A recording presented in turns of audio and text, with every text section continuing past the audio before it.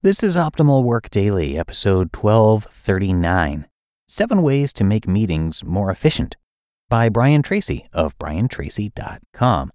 And I'm Dan, I'm your host here, and I'm with you every single day to help you optimize your work life.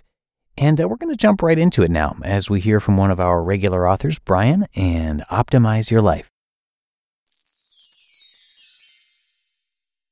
7 Ways to Make Meetings More Efficient, by Brian Tracy of briantracy.com. Meetings are the third major time waster in the world of work. As much as 50% of working time is spent in meetings, either group meetings or one-on-one meetings. In the estimate of almost everyone, at least 50% of this time is wasted. This means that as much as 25% of all working time is lost in meetings of one kind or another. However, meetings are not an evil. Meetings are a necessary business tool for exchanging information, solving problems, and reviewing progress.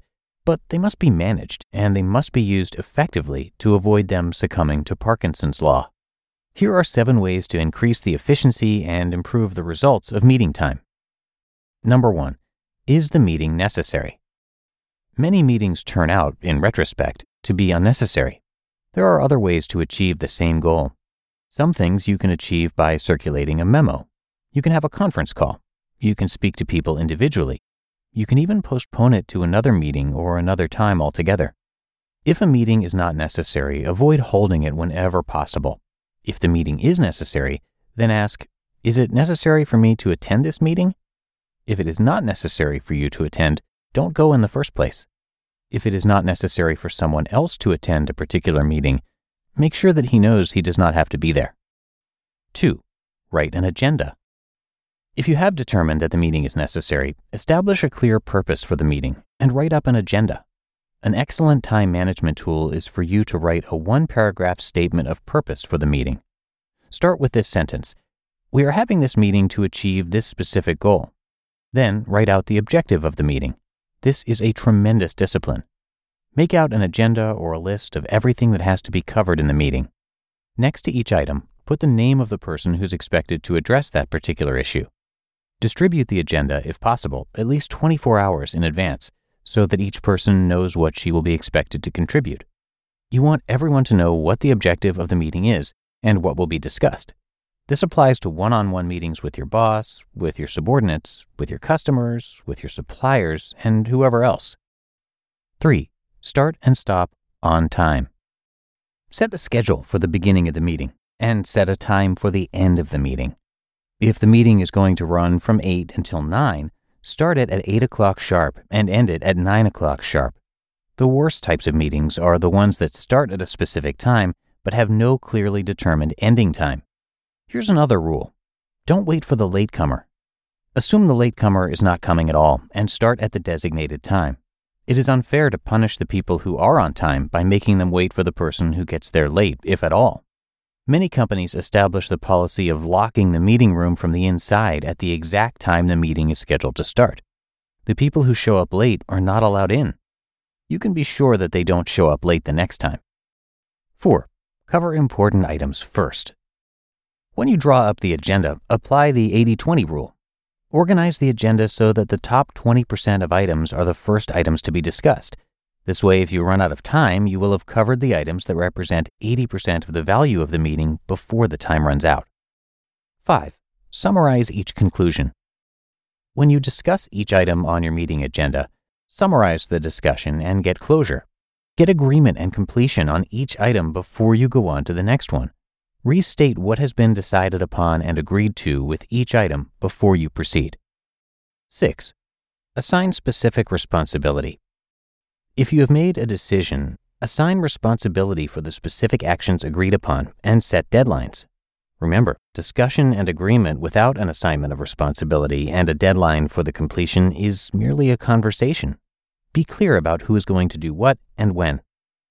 And 7. Keep notes and circulate minutes.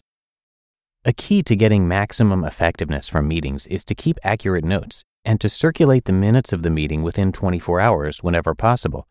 The person who keeps accurate minutes from a meeting that can be pulled out a week or a month later can resolve a lot of potential misunderstandings. Agendas prepared in advance, followed by meeting minutes prepared shortly afterward, ensure that everyone is clear about his agreed-upon responsibilities and deadlines. You just listened to the post titled 7 Ways to Make Meetings More Efficient by Brian Tracy of briantracy.com. When it comes to hiring, don't go searching for the one. Just meet your match with Indeed. Indeed is your matching and hiring platform with over 350 million global monthly visitors and a matching engine that helps you find quality candidates fast. Ditch the busy work. Use Indeed for scheduling, screening, and messaging. 93% of employers agree. Indeed delivers the highest quality matches compared to other job sites. And one of the things I really love about Indeed is that it filters out those incompatible applicants. So when you're hiring, the process is much faster and you only have to consider applicants that are already likely to be a great fit. And listeners of this show will get a $75 sponsored job credit to get your jobs more visibility at Indeed.com/startup.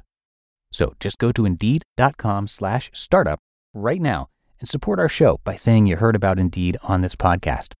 Indeed.com/startup. Terms and conditions apply. And a big thank you to Brian, who is chairman and CEO of Brian Tracy International, which helps people achieve personal and business goals quickly and easily. He has studied, researched, written, and spoken for 30 years in the fields of economics, history, business, philosophy, and psychology, and Brian is the top-selling author of over 70 books. His talks and seminars on leadership, selling, self-esteem, goals, strategy, creativity, and success psychology are super effective in creating both immediate changes and long-term results. Brian is also active in community and national affairs and is the president of 3 companies headquartered in Solana Beach, California. So come on by his site, briantracy.com, to learn a lot more, and he's actually narrated across all of our podcasts. So if you like his content and you like his style, just check out our other shows, and you can do that by searching for Optimal Living Daily wherever you're hearing this. So that is it for another edition of Optimal Work Daily. I hope you enjoyed this post, and I'll be back again with you tomorrow, where your optimal life awaits.